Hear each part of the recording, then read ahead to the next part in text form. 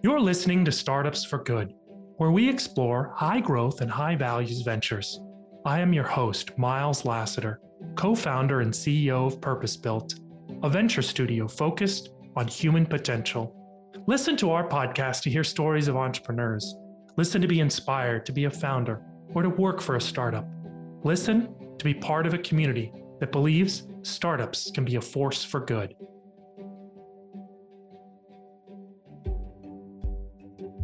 Welcome to Startups for Good. On today's episode, I speak with Shalin De Silva and Jake Catanian from Vincere Health.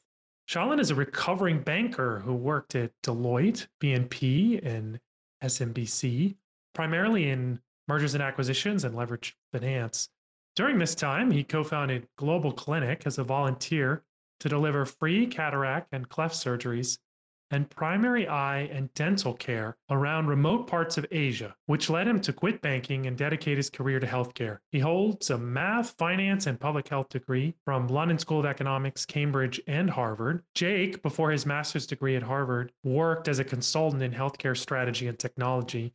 He focused on innovative care delivery models and early value-based care initiatives for providers, payers, and state agencies. He's passionate about building teams and tech that enable thoughtful remote care models for vulnerable populations. They are co-founders of Vincere Health. They're building a smoking cessation company, which incorporates cognitive behavioral therapy, motivational interviewing, cash rewards, a CO monitor, so you blow into it to show how much you've been smoking recently, got community baked in, access to a live counselor, and probably more that I've forgotten.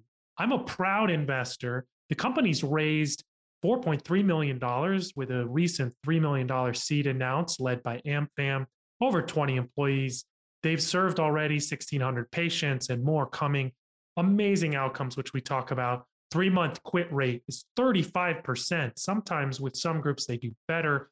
And they're seeing healthy births from smoking moms. Oh, so important and heartbreaking to hear about that. We discussed the transition from corporate world to being a founder, bringing your authentic self to work, starting a family while being a founder, and building a health tech company. I think you'll enjoy this, so please stay tuned. Welcome to Startups for Good, you two. Thanks so much for coming on. Pleasure to be here, Miles. Thanks for having us on. Thanks for having us. Yeah. So let's dive right in. Why do you have to pay someone to do something that's good for them? I think the payment is just the gateway to get their attention. We unveil a whole host of other benefits and tools and approaches.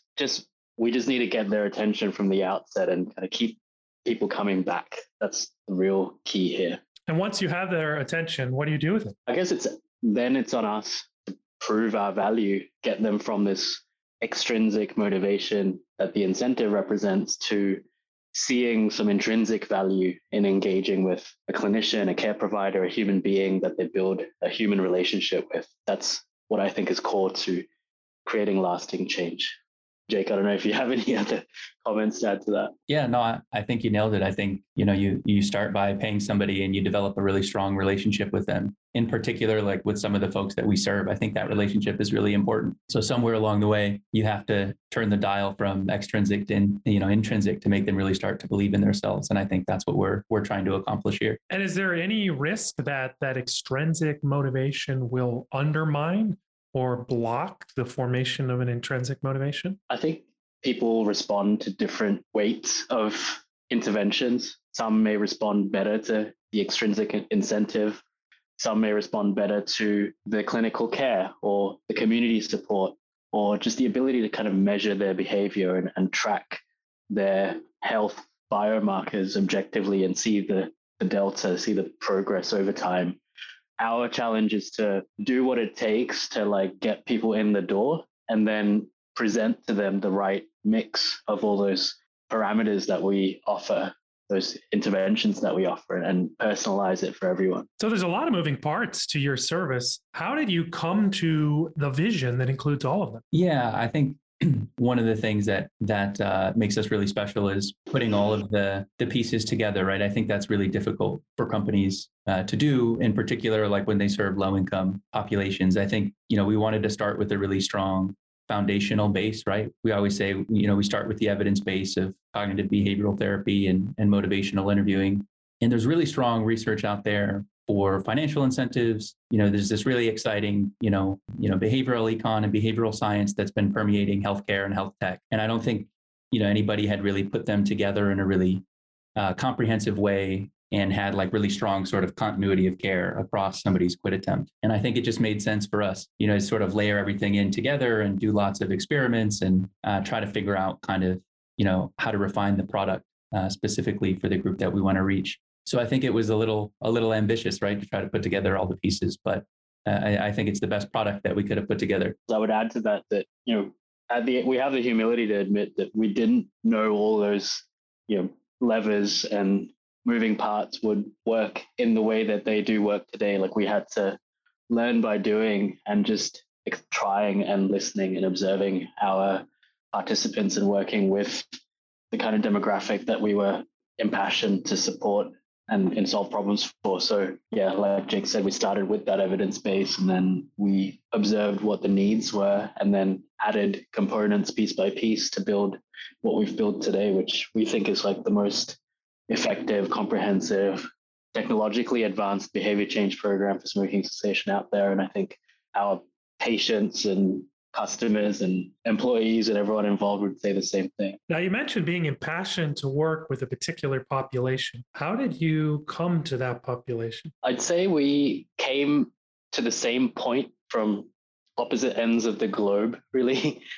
For me, I had grown up partly in Sri Lanka, partly in various parts of Asia and Australia, to pretty lower to lower middle income immigrant parents, and the idea of supporting the community and supporting people who are underserved and didn't have the privileges that we had, like that was kind of ingrained in me, even though the kind of adolescent in me wanted to kind of pursue more material goals in my younger years. And I ended up down a career trajectory in banking and trying to get myself the shiny objects that I thought I needed when I was younger and I didn't have. But throughout, I kind of felt like there was something missing, and I tried to fill the gap, founding a nonprofit that was delivering medical services to underserved, lower income communities and remote parts of Asia.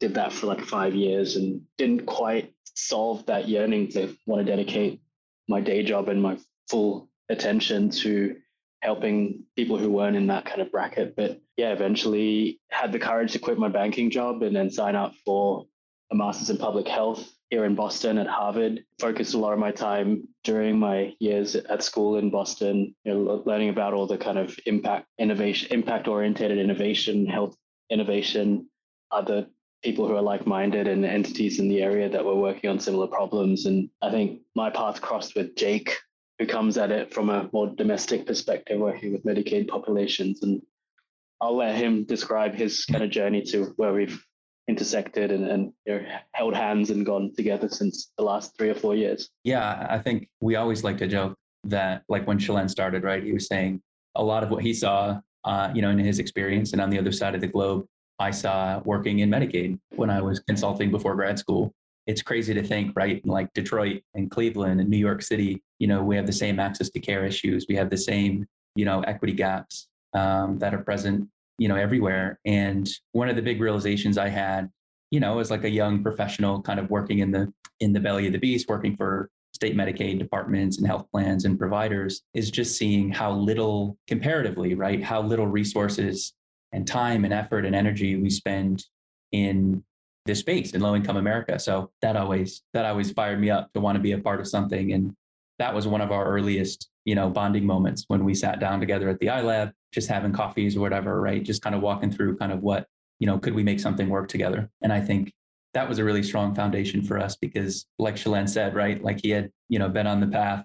He's making tons of money as a banker and he's got a really luxurious life. And I have a lot of respect for somebody who said, wait a minute, like, where else can we point the cannon? Where else can we be really impactful? So I think that's sort of like the bottom of the pyramid at Vincere Health. And officially today is our 3rd birthday. So it's been just such a wonderful journey, the people that we've met and what we've learned in the industry. So yeah, it's been a lot of fun too. And that's been great. Happy birthday to Vincere Health. I appreciate that. Just learning how to walk. How did the two of you decide to work together? You mentioned sitting down and having coffee. What were the other steps you took? I mean, it was a very organic process. I don't think, we set out to shake hands and say, now that we've met, let's start a company together. I think we were both working on our own independent, kind of tangentially related passion projects or ideas. And the intersection of that time was me wanting to find out more about, I think it was COPD populations on Medicaid in the US healthcare. And Jake had a ton of knowledge working on a project at KPMG with, I think, New York State Medicaid. And he was very transparent and giving in his time and knowledge and everything. And I think that's the kind of spirit that we've really built our company, but also seen the communities around us, share and give each other, especially like Techstars, The Alchemist, Harvard Innovation Lab, the kind of startup communities we're part of. It's all about just sitting down and not having any real ulterior motive or thinking what you're going to get in return as a transaction, but just being genuinely curious to share what you have and see someone else grow. I think that's the kind of starting point that we met under. And we had a number of conversations around that and saw that, over time, we just worked really well together. And there was just an organic way of building on an idea piece by piece that eventually led to us incorporating a company and signing up for various pitch competitions and accelerators together and stuff. Yeah, I suppose it's a good point, dude. Like, we never sat down and said, okay, like we're going to build a company together. We just sort of explored, problems that we cared about. And we talked about the brand and what was something that we could both get behind and something that we care deeply about. And we were just sort of like unearthing problems and puzzles to solve together. And it just it evolved, right? We built some tech. We had some really fun pilots with a local union and actually with one of the grad schools at Harvard with some students that were using the software, giving us feedback. And I had never really built product like that, like built software in that way, sort of hands-on working with actual users of the tech. And I think we just couldn't get enough of it, right? It was just a lot of fun. And it was much more interesting than, at least what I had been doing for sure, in my previous professional life. And we just kept the snowball rolling. So I've certainly met, and I think we've had founders on this show who intentionally set out to build a team, to find a co-founder to start a business with. Would you say that you recommend against doing that, or just in your case, it didn't happen that way? I mean, I had a couple of false starts with tangentially related ideas where, I tried to join a team to kind of crystallize an idea that I had through someone else who was able to kind of paint a picture of something similar. And I think I had always put my ego second and just wanted to build something that I thought was important. And those attempts just never worked out. But I think it doesn't mean it can't happen that way. You might have like a serendipitous encounter with someone who's willing, able, and available for participating in a journey that you already have laid out in front of you. I think for the both of us, it was just good timing, the right place, right time. And yeah, we have a unique relationship, I think, in the startup world where I don't see any hierarchy between Jake and I. Like, we are like a great team together. We make decisions better together rather than on our own, I think. And we've made it work because we've built up a way of trusting and communicating with each other and kind of sharing the burden of responsibility when it comes to certain things and being good at not overlapping and being efficient in how we pass out our time. So I think in venture, it's tempting to pattern match and look for similar success stories in the past that you can kind of reference what's happening today, which is part of the de-risking process, but it doesn't mean it's the only way. And I think we've proven in a lot of ways, both in terms of the problems that we're trying to solve for, who we're solving those problems for, and how we go about it, and the way that we build the company and lead the team together. I think these are all kind of unique things that feel natural to us. And I think if you believe in something strongly enough, like it doesn't matter whether you're following a pattern or not. I think as long as you're humble enough to recognize what the limitations are, especially as first-time founders, I know there's a lot of risk and uncertainty and a lot of credibility to be earned by us, and we don't take that lightly. We are always the first to say we don't know, and we will reach out to our community of mentors and advisors and really try and listen hard and take a good hard look at ourselves and seeing what we're doing right and what we're doing wrong and try and improve. I think being unselfish and humble is kind of the key to building something that you believe in. And I think if you kind of tick those boxes, you're kind of halfway there. And being non-hierarchical, how do you make decisions? Do you both have to agree on the big things? What would you say, Jake? Well, yeah, I mean, it's a really good question. I mean, you like to think that we came in with like a specific framework and, how to think about, decisions that we make 3, 6, 12 months into the future. But I think we both, I think we both have a pretty good gut. And I think that if something feels wrong, we'll cross it with the other person and make sure that everybody's on board in the hiring process. If I like someone and Shalane doesn't, or vice versa, it's going to be very difficult to bring that person into the fold. I think that we've taken on so much as a company. There's definitely overlap, but it's a supportive overlap, right? I mean, people have to stay, day to day and not so much in their lane, but, the thing that they're good at and the way that they add the most value to the company. And also we just spend a lot of time together, like for better or worse, that, I've probably spent more time with Shalane than my whole family combined in the last 3 years. But, when you do that and you have that type of relationship, you end up running pretty much everything by each other. So it's felt pretty good so far. I don't know if you'd have anything to add, dude. Yeah, I mean, I definitely spend more time with Jake than my soon-to-be wife and soon-to-be son, I guess. So I think this is something that's on my mind. How do I kind of do them justice and also make sure I'm spending that amount of time and dedication to Jake and the business and everything. So you brought up this point of starting a family, and we recently had an entrepreneur on the podcast who was visibly pregnant while fundraising in person. And she told a story of how it affected how investors decided to work with her.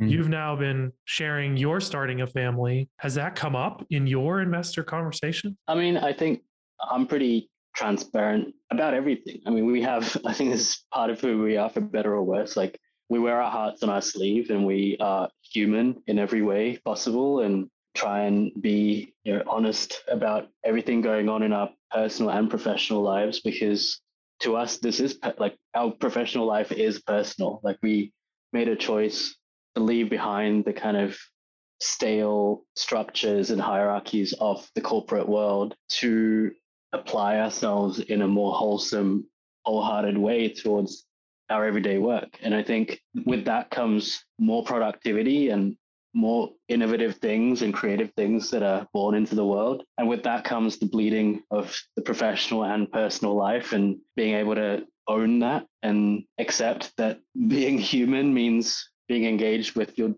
life's work, but also knowing what's important, which is your family and relationships and growing that side of yourself.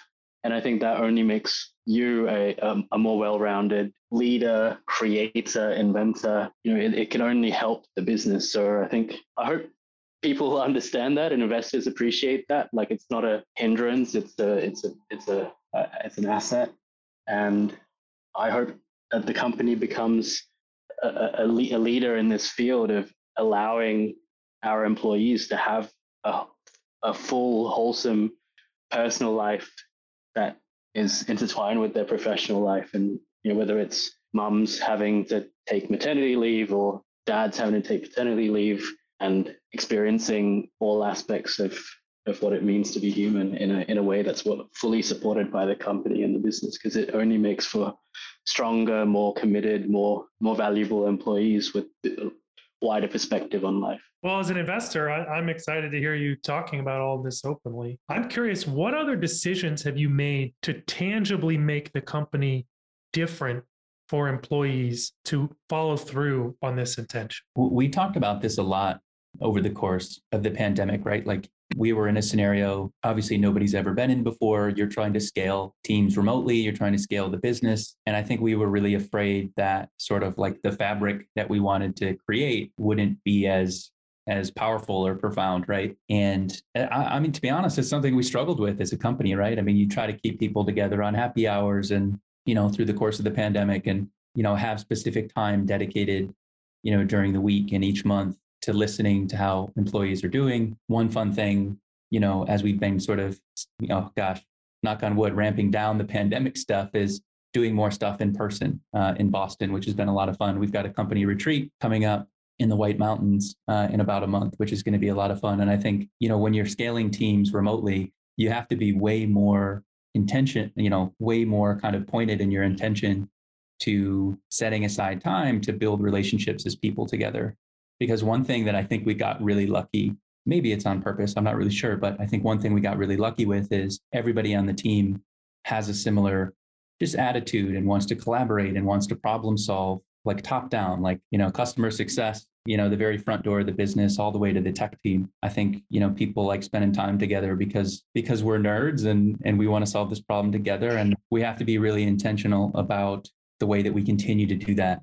It's just such a, I think, important thing for us. I think, we're definitely worried in the pandemic that maybe it was a little bit choppy and we could have done a better job. But it's a big priority of ours. Also, I'd say one of the things that I disliked about corporate life back in the day was there was pressure to kind of put this skin on that was not your authentic self to come through the doors of your professional environment. You had to become someone else, have a mask on, and have this persona that wasn't natural. I think I'm really resistant to that. I feel like that takes up a lot of energy and effort for no good reason. And I am happy so far at the scale that we're at, which is roughly 20 plus now full-time and part-time employees. Everyone, I hope, feels like they can truly, not just kind of in a hand-wavy way, like truly feel like they can bring their authentic self to work, because we're very kind of non-judgmental, empathetic, and understanding of people's various backgrounds and various experiences and various kind of cultural experiences, and encouraging that diversity of thought more than anything else, and being able to kind of be sincere in everything that they do with their work life and how they show up. I think that's really important to us. And also just being super transparent with what we're doing, where we're headed, and why we are doing all the things that we're doing. We've taken pains, especially recently, to really crystallize how we're communicating company strategy and our objectives, whether it's next quarter or in a year from now or 3 years from now, enabling everyone in the company to kind of trace all the things that they're asked of and that they need to achieve, how it traces back to like the company direction. So there's just like a lot of clarity in communication as to why you have to do like the few shitty tasks that are on your plate, like what the purpose of it is and how it fits into the bigger picture. I think trusting people with that information and that transparency kind of elicits a lot of comfort and understanding and commitment, which I think is the basis for getting the most out of people and having just a really great working environment. Now, you talked about nerding out about the problem of smoking. I'd like to give you an opportunity to nerd out a little bit here. Is it really a big problem? Yes, it's a massive problem. I think that in America, particularly VCs, for some reason, right? People want to say, well, the market's declining. It's not a big problem anymore. At a population level, maybe we smoke at 15 or 18%.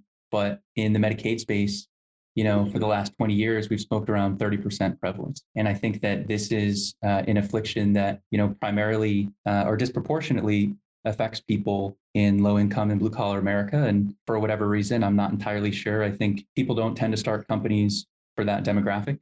Obviously, globally, we don't have to make the argument that this is a massive problem. And, as a company that started in smoking cessation, obviously our aspirations are to get everywhere, right? We want to get outside of the United States. Huge need for it elsewhere.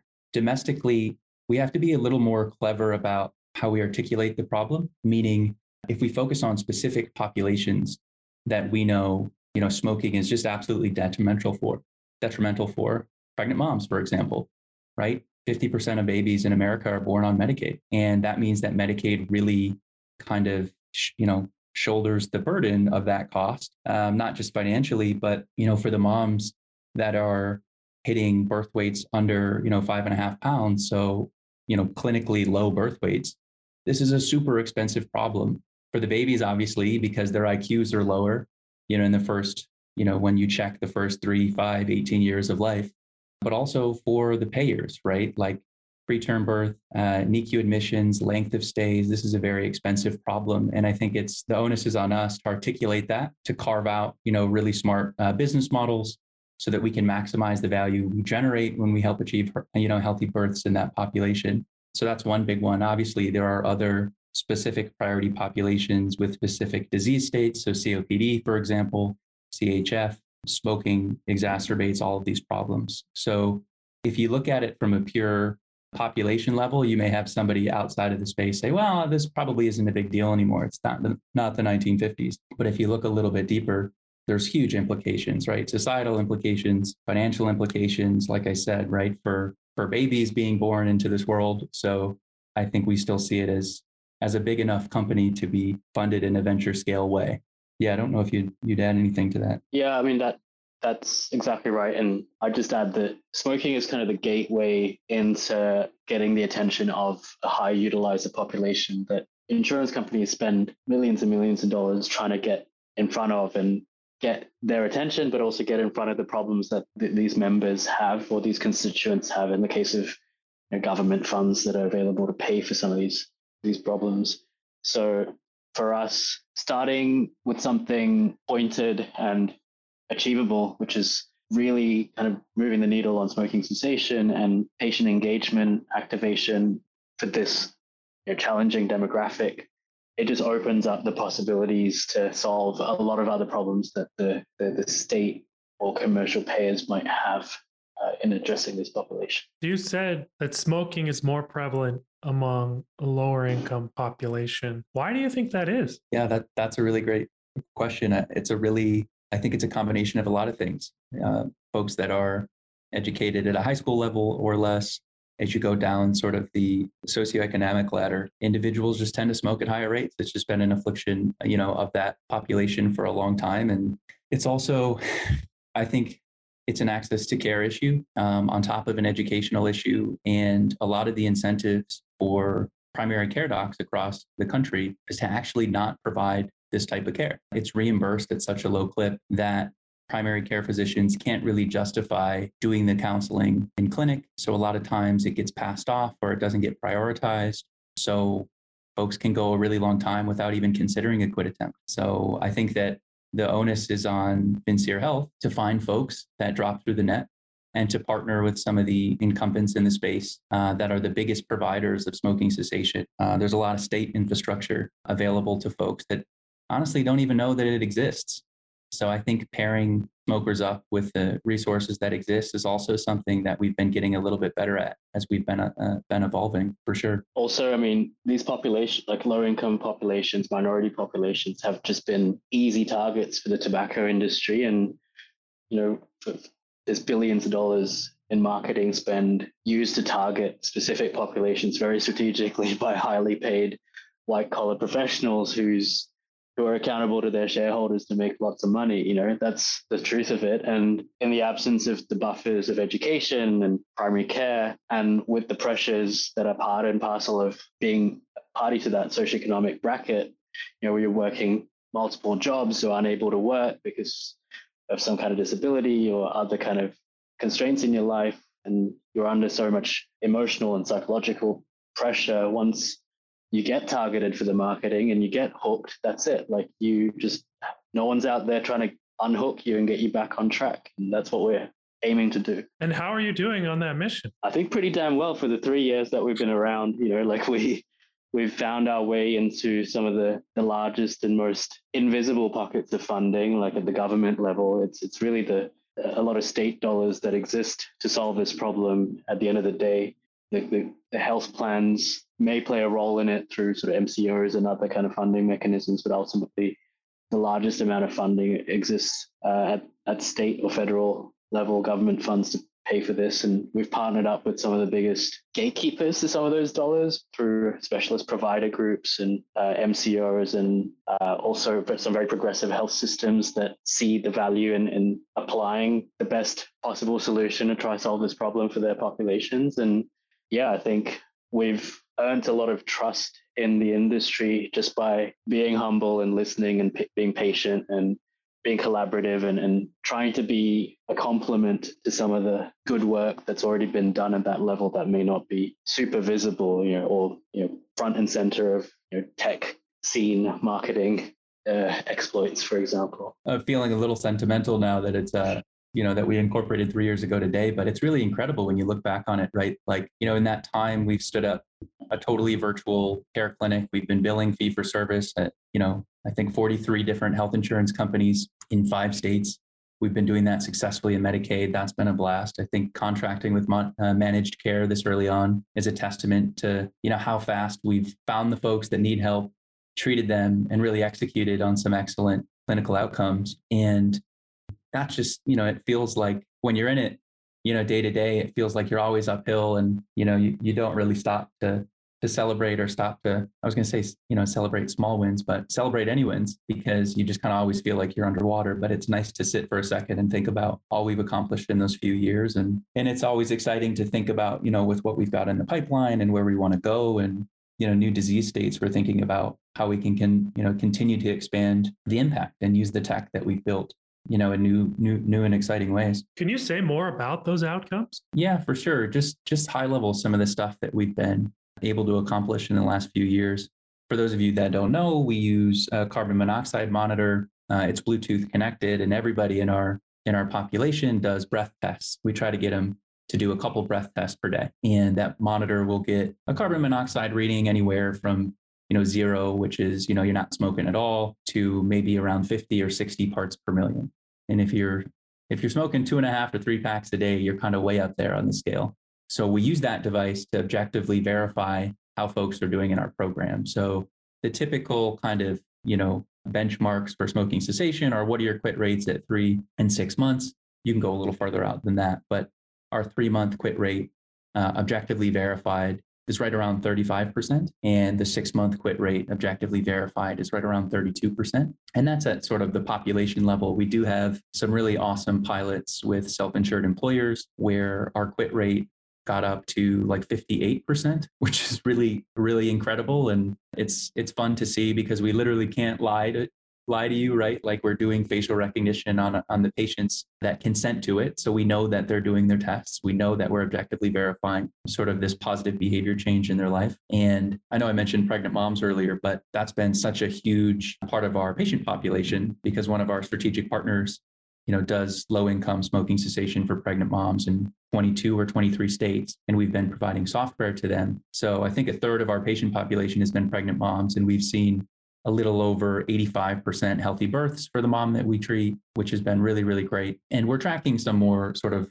longitudinal data, as we continue to treat more moms and just generally for all of our population. But I suppose those are the big outcomes that we have so far. Obviously, we continue to track as we go along. Wow, I'm really impressed to hear the quit rate being so similar between 3 and 6 months. Yeah, it's kind of like to your question at the beginning, Miles, right? It's like, is paying somebody actually a good idea? Is that actually going to beget healthy behavior change in somebody's life? And I think we all agree that it doesn't on its own, but you have to put together a strong, we call them campaigns, strong quit campaign.